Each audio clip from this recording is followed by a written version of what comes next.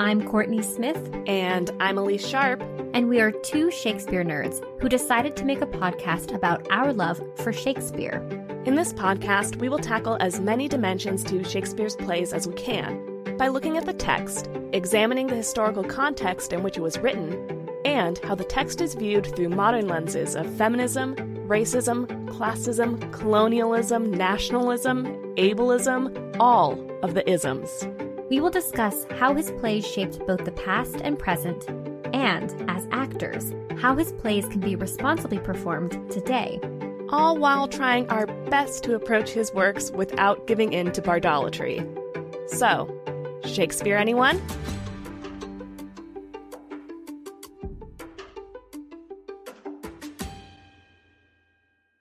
Hi, listeners. It's Courtney here. If you are listening to this episode after 2023, you might be wondering, who is this Corey Lee Smith host? When we started this podcast, I went by that stage name, Corey. I've chosen to leave my stage name and, as you know, I now go by Courtney. But before you enjoy past Elise and past Courtney's episodes in our back catalog, I wanted to clarify the name switch. Now that I've set that straight, I invite you to sit back, relax, and enjoy the episode. Hello, listeners. This is Courtney. Elise and I are so thrilled to continue bringing episodes of Shakespeare Anyone to listeners like you for free. We do this out of our love for Shakespeare, theater making, scholarship, and decentering dead white men. We put a lot of hard work into research, recording, editing, and generally producing a podcast. With that said, I'm here to remind you all that we have a Patreon page if you want to support our current work and our future goals that we believe Patreon will help us achieve. We've created a variety of support levels and continue to create exclusive bonus content for our patrons on a monthly basis. Our bonus content so far includes Shakespeare Stuff We Loved This Month posts, where we share the Shakespeare-related products we are obsessing over. Not only that, but we already launched bonus episodes. One is an extension on our conversation with Dr. Simone Chess about John Lilly's Galatea and early modern trans studies. And the second is a conversation with special guest Stephanie from Protest Too Much podcast, in which we review Joel Cohen's Macbeth starring Denzel Washington and Frances McDormand. Elise and I also discuss Shakespeare-adjacent content, like movies, TV shows, books, to name a few, and share those conversations exclusively to Patreon. These are incredible conversations you can unlock as a patron. We also have plans for additional bonus episodes, including more special guests, more film reviews, and even an Ask Us Anything. Distinguished patrons even receive exclusive voting power and snail mail. If you would like to join us and support the production of this podcast, or just check out the Shakespeare-themed names we've given the support levels, head to patreon.com/ShakespeareAnyone. The link will also be in our episode descriptions. And if you like what you hear, Elise and I would greatly appreciate it if you could rate, review, and follow us on Apple Podcast and Spotify. Your review might even make it on an episode. When you're done, be sure to follow us on Instagram and Twitter, and then tell a friend. Word of mouth is our best form of advertisement. Thank you for listening and all of the support you give us and the podcast. Now, onto the episode. Welcome to another Shakespeare Anyone mini-episode. In these mini-episodes, we'll be exploring topics that are related to Shakespeare but aren't necessarily connected to whatever play we've been discussing. And they're mini because, well, they're shorter than our other episodes. They're like quartos if the regular episodes are folio editions. In today's episode, we'll cover the Globe Theatre and what we know about seeing theater there. Perhaps one of the most famous theaters in the Western world is the Globe Theatre, the theater associated with William Shakespeare. It was built in 1599, 7 years after the appearance of Shakespeare in London, by the Lord Chamberlain's Men Playing Company. Remember, the Lord Chamberlain's Men, later known as the King's Men, was the company Shakespeare worked with for the duration of his career. Examinations of old property records have identified the plot of land extending from the west side of modern-day Southwark Bridge Road eastwards as far as Porter Street, and from Park Street southwards as far as the back of Gatehouse Square. Google Maps it to see for yourself. there's a plaque to commemorate the original theater. Now, why is there a plaque commemorating the original theater, you might ask? If you listen to the intro series, you already know that the original Globe Theater was destroyed by a fire on June 29, 1613, when a theatrical cannon was set off, misfired, and ignited the wooden beams and thatching. According to a surviving document of the event, no one was hurt except a man whose burning breeches were put out with a bottle of ale. How early modern. A second Globe Theatre was built on the same site a year later, but it was closed by the Long Parliament's ordinance in 1642 that closed all theatres. It was subsequently pulled down in 1644 or 1645 to make room for tenements. Fast forward 350 years. A modern reconstruction of the theater, named Shakespeare's Globe, opened in 1997, and that is the one you can visit today. This reconstruction is an academic approximation of the original design based on available evidence of the 1599 and 1614 buildings. Shakespeare's Globe is located 750 feet from the original site on the Thames River in between the Millennium and Southwark bridges. Now that we have laid the foundation, pun intended, let's flesh out the Globe's origins. The Globe was built, like we said, in 1599. It was built using timber from an earlier theatre called the Theatre. The theatre was the first public theatre in London built by James Burbage, the father of one of Shakespeare's company members, Richard Burbage, in 1575. The Burbages originally bought a 21-year lease on the site in Shoreditch. While they leased the site, they owned the building. And, like we mentioned in the intro series, the landlord, Giles Allen, claimed that the building had become his with the expiration of the lease. The Lord Chamberlain's men, of course, did not agree. On December 28, 1598, carpenter Peter Street, with help from the players and their friends, dismantled the Burbages' theatre and transported it from Shoreditch to the Street's waterfront warehouse. The material was ferried over the Thames to reconstruct it as the Globe in Southwark. The new theatre was larger, with older timbers being reused as part of the new structure, and thus the Globe Theatre was built. And luckily, Southwark was a good place for a new theatre. For instance, it was outside of the control of the city officials who were hostile to theatres, and people already went there to be entertained. It had 2 theatres, the Rose and the Swan, animal baiting arenas, taverns, and brothels. The Globe is sometimes referred to as a theatre built by actors for actors, to which author Bill Bryson writes there is a good deal in that. The Globe had the distinction in that it was designed exclusively for theatrical productions and took no earnings from cockfighting, bear baiting, or other entertainment. When the theatre opened, it was a huge success. It outshone its competitor, the Rose, the home of the Admiral's men. Fun fact, the Rose was built on boggy ground that made it dank and uncomfortable, so the Rose relocated across the river and built the Fortune. The Fortune is the only London theatre of the period for which architectural details exist, so much of our quote-unquote knowledge of the Globe is extrapolated from it. Up and running, the Globe was owned by 6 actor shareholders of the Lord Chamberlain's men. 2 of the shareholders, Richard and Cuthbert Burbage, owned double shares, or 25% each, making up 50%. The other 4 men, Shakespeare, John Hemmings, editor of the First Folio, Augustine Phillip, and Thomas Pope, possibly of Falstaff, Sir Toby, Mercutio, and or Shylock, owned a single share each at 12.5%. Despite Shakespeare's popularity, his shares diminished over the course of his career. In addition to the shareholders of a theatre, there was one other person in early modern England that had a financial stake in every theatre of the time: the Master of Revels. An executive officer in the royal court, under the office of the Lord Chamberlain, the Master of Revels oversaw all royal activities and was responsible for stage censorship, aka decided what could and could not be produced on the public stage in London. In order to be able to produce plays, theatres would pay a licensure fee to the Master of Revels. Some theatres would also pay an additional monthly fee to the Master of Revels as insurance that their plays would be licensed. For the majority of Shakespeare's career, this position was held by one man, Sir Edmund Tilney.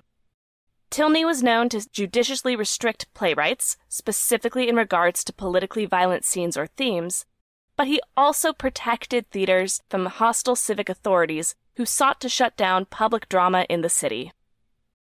Now let's talk about the architectural features of the Globe. What did it look like? The Globe's actual dimensions are unknown, but its shape and size can be approximated from scholarly inquiry over the last 2 centuries.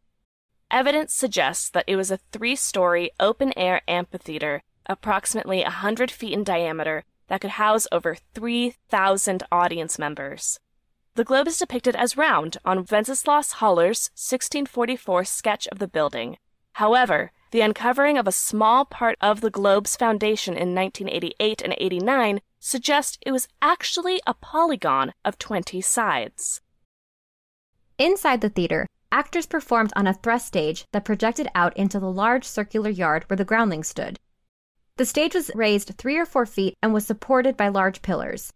While the yard was open air, the stage was covered by a roof. The ceiling under this roof was called the heavens and was painted with clouds and the sky. A selection of ropes and rigging would allow for special effects.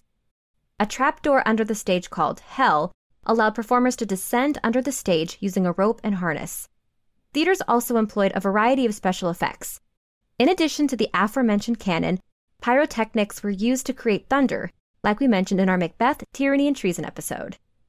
The stage was set in the southeast corner of the building, so it would be shady during performances in the summer. The back wall of the stage had 2 or 3 doors on the main level, with a curtained inner stage in the center that may or may not have existed. Scholars debate the existence of this inner stage. There was a balcony above the wall of doors that housed the musicians, as well as scenes requiring an upper space. Think Romeo and Juliet. The doors all entered into the tiring house, or the backstage, where actors dressed. There was also a backstage on the 2nd floor that could have been used as storage for costumes and props, or management offices. Early modern sets were simplistic by today's standards, often as simple as a chair or a bed brought onto the stage. Costumes carried symbolic meaning to an Elizabethan actor without a set. The cloak of a nobleman, or the regalia of a king, or a beautiful dress was responsible for communicating to the audience. Despite the strict sumptuary laws that govern life outside of a theater, theaters were allowed to maintain an inventory of clothing that the actors would not be allowed to wear out on the street. Costumes were likely made by the company or donated by wealthy, noble patrons. Based on contemporary records of another theater company, we can tell that theater companies of the time created unique costumes for each show and stored the costumes as a set which would keep them easily accessible when the show was eventually reprised. At the base of the stage, there was an area called the pit, or yard. This is the standing room area surrounding the 3 sides of the stage where the groundlings would pay a penny to watch or hear a play. That 88-89 excavation uncovered a layer of nutshells pressed into the dirt flooring that formed into a new surface layer, confirming what we know, that nuts and oranges were sold by concessions, often by roving salespeople. In this sense, the theater does sound a lot more like a baseball game. For another penny, Shakespeare's audience could stand in the stadium-style gallery area that surrounded the open-air standing room yard. This ensured that you had a roof over your head. For another penny, you could have a cushioned seat in the gallery. The gallery was 3 levels high and had rows of wooden seats. Gallery seats were accessed from the back corridor and had a roof that offered shelter from whatever the summer weather had in store for London. In addition, sitting down is a perk when you consider a full performance of Hamlet runs over 4 hours. Like we mentioned in the intro series, there were additional balconies above the stage that were called the Lord's Rooms. For 6 pence, rich audience members, the upper classes, and nobility could sit and be seen. Despite the poor view of the play, they were considered the best seats in the theater. Additional balconies on the left and right of the Lord's Rooms were called the Gentlemen's Rooms. This is why I love comparing the Globe to modern-day sports arenas. This sounds a lot like box seats. These audience members would have been able to see some of Shakespeare's best works: Julius Caesar, Hamlet, Twelfth Night, King Lear, Macbeth. The first performance at the Globe is a topic up for debate. Some think it was Henry V with its famous reference to the wooden O. Many others agree with Renaissance scholar Dover Wilson that it was Julius Caesar, citing Swiss tourist Thomas Platter's full account of the production. Bill Bryson notes that we are much indebted to Platter and his diary for a lot of what we know about Elizabethan theatrical performances in London, and it is all the more ironic that he spoke almost no English. Now that the Globe is up and running, let's talk about the Globe's company and players. We've already mentioned in a blanketed statement that the Globe Theatre was owned and run by Shakespeare's troupe, the Lord Chamberlain's Men and the King's Men, respectively. How did this troupe come to be? Well, the Lord Chamberlain's Men was founded under the patronage of Henry Carey, the Lord Chamberlain, who was in charge of court entertainments. Carey died in 1596, so patronage came under Carey's son, who, in turn, also became the Lord Chamberlain. The company became the King's Men in 1603 when King James I ascended to the throne and became the company's patron. The success of the company was in large part thanks to the Burbage family. You've already heard the names James, Richard, and Cuthbert Burbage. James Burbage, father and founder of The Theatre, was an actor, builder, and theatre maker. He was a former member of Leicester's Men, patronized by Elizabeth's favorite, Sir Robert Dudley, Earl of Leicester. Professional actors owe a huge thanks to Burbage for the rights of professional actors. Burbage led the first group of actors to be protected under the 1572 Statute Against Rogues and Vagabonds. At their inception, the players performed at Burbage's theatre, the Theatre, in Shoreditch, until, as we mentioned, it was moved over the Thames River and renamed the Globe. The Chamberlain's Men's roster while at the Globe included the 6 sharers we mentioned, perhaps an equal number of hired men who acted minor and doubled parts, and a smaller number of boy actors who were sometimes apprenticed until adulthood. Many of the sharers and hired men both came out of dismantled acting companies like Leicester's Men and Strange's Men. In 1603, the Lord Chamberlain's Men became the King's Men. There is documented turnover from the 1594 iteration in the Theatre to the 1599 Globe, and finally to the 1614 reconstruction. For the sake of time, here are some 1599 company members. Principal shareholder and lead actor Richard Burbage, who performed Henry V, Brutus, Hamlet, and Othello. Shareholder John Hemmings, who probably played Caesar and Polonius.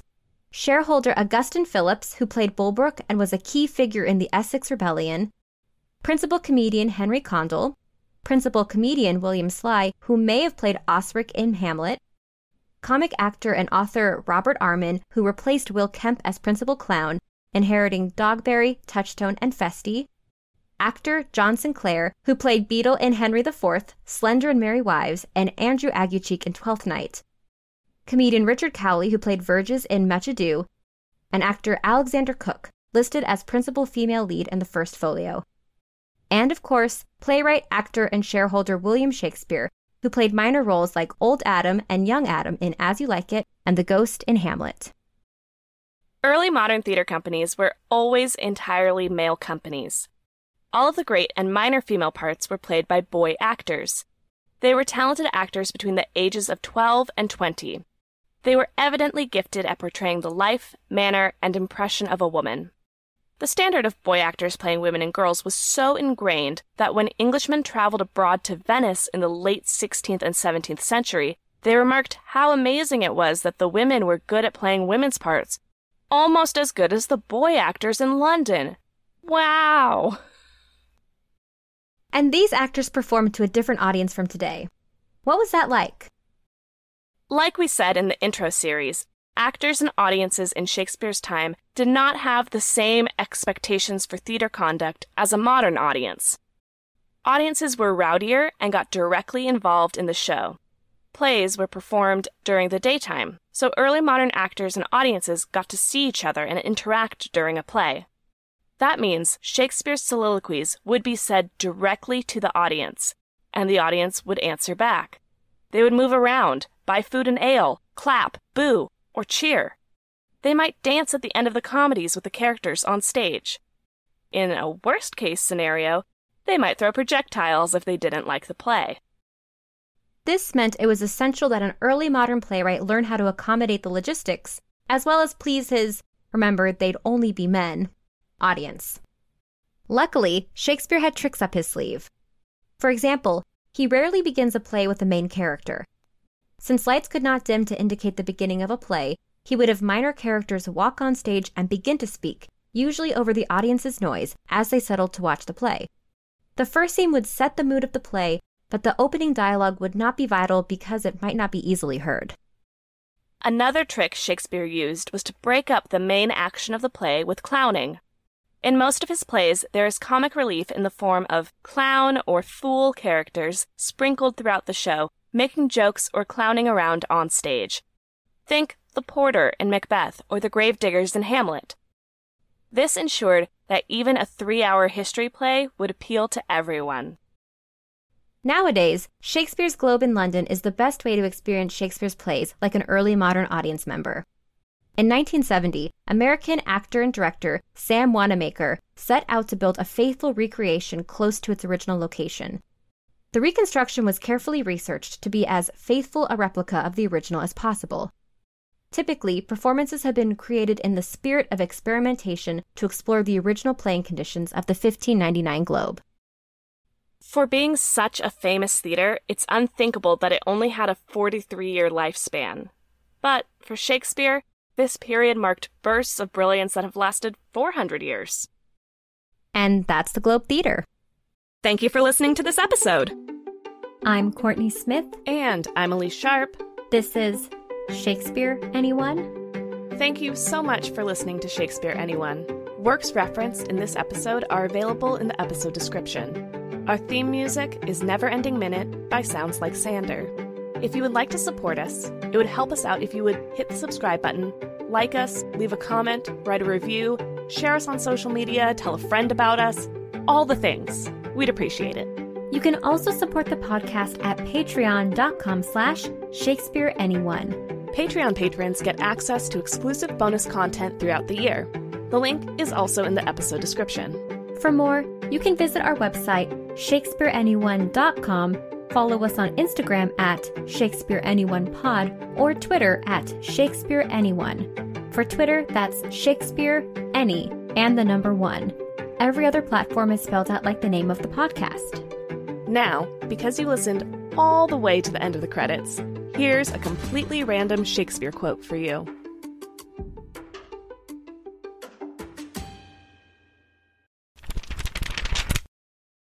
From Hamlet, Act 5, Scene 1, said by Hamlet. And smelt so? Puh!